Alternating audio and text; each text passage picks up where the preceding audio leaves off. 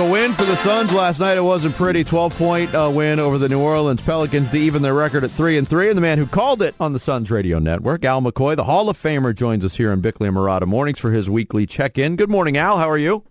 Good morning. I'm good, guys. Very good. If you would have told me at a certain point, especially in the second quarter of that game last night, that the Suns were going to win by 12, I wouldn't have believed you. We're seeing, wins, but haven't seen anything really resembling a complete victory yet for the Suns. How much of a concern is that at this point, if at all? Well, I go back to what I said last week when we talked. This is happening all around the NBA. Good teams having horrible quarters, coming back, winning, losing. And, I say it's because these teams don't really have any training camps anymore. Preseason is a wash.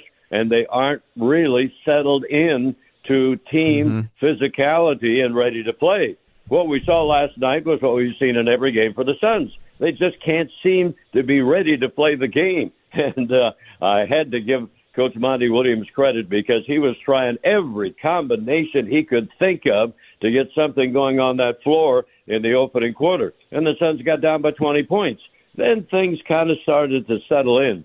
And the next three quarters were all won by the Suns. And, of course, the final quarter was like the third period was against Cleveland. The Suns just dominated and won the ball game. But I think slowly we're seeing things starting to fall in place. As I mentioned, just the one quarter against Cleveland with a win, but three quarters and particularly that fourth quarter. And I have to ask you this.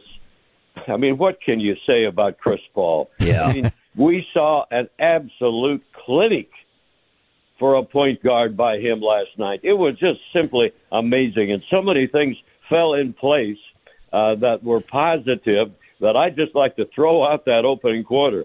Good to see Devin Booker become Devin Booker in the last 5 minutes of the game. And how about the ability of the two centers that the Suns have, JaVale McGee and Frank Kaminsky, that filled in for DeAndre Ayton and the job that they did. So if you can throw out that opening quarter, which you have to do in about every game they've played so far this year, things are kind of starting to fall in place. That's a great segue into my question about Chris Paul. This is year 50 for you, and Chris Paul went to number 3 on the all-time assist list. Where does he rank, in your opinion, among point guards, and has your opinion of him changed watching him night in and night out? Well, that's a good question. I don't think I've ever seen any point guard in my 50 years play any better than he did in that second half and in that fourth quarter. It was simply amazing. 18 assists. And then when they needed points, he scored. He wound up with 14 points. He is the epitome of a point guard.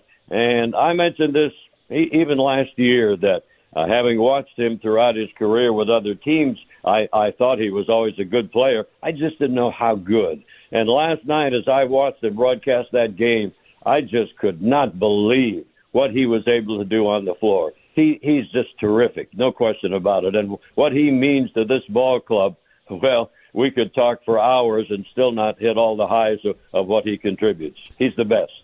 Hall of Famer Al McCoy joins us Wednesday mornings to talk Suns here on Bickley and Marotta Mornings. You mentioned it earlier, Al, and we have had the discussion along these lines 2 weeks in a row about, teams struggling, a lot of sloppy play, the shooting's been down, 3-point percentages for a lot of really good shooters is down, but there seems to be a growing amount of chatter around the league that it has something to do with the switch in the manufacturer for the actual game ball. They switched from Spalding to Wilson. A couple of players, including Devin Booker, spoke about it yesterday. And from the outside, we might dismiss that and say, oh, it sounds like an excuse. But players are such creatures of habit. There could be something to this, couldn't there?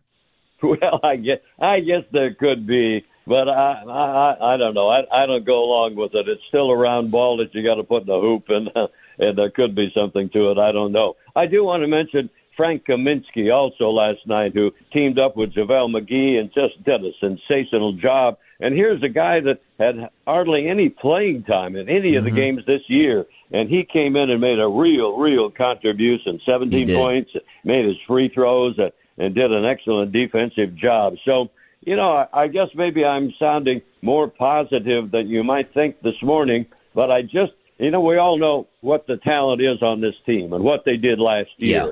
And it just seems to be coming along slowly, no question about it.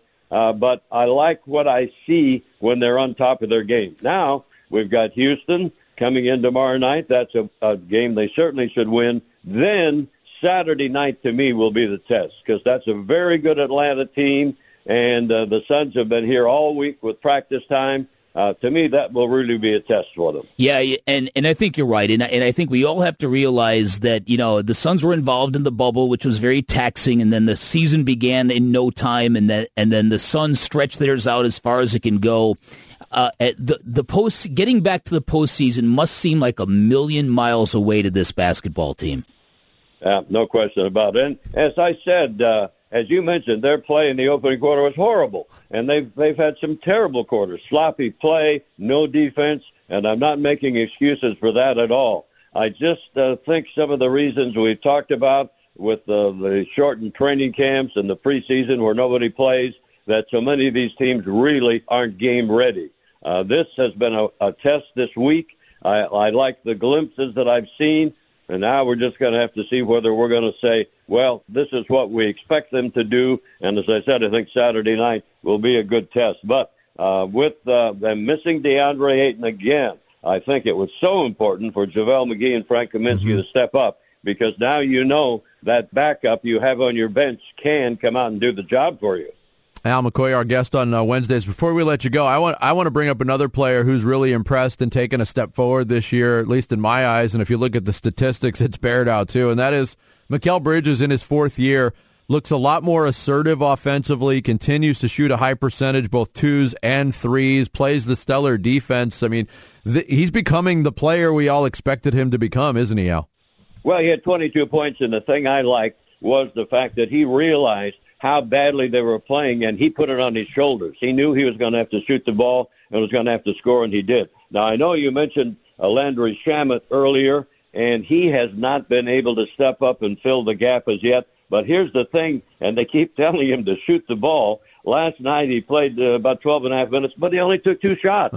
And he's got to get his confidence and fit in. I still think he will, we'll just have to wait and see. But a good point about Mikal Bridges, and I thought that was a big step for him last night because when things were going down the drain, he realized he was going to have to shoot the ball, he was going to have to score, and he wound up with 22 big points. Al, always a pleasure to talk to you. We'll do it again next Wednesday.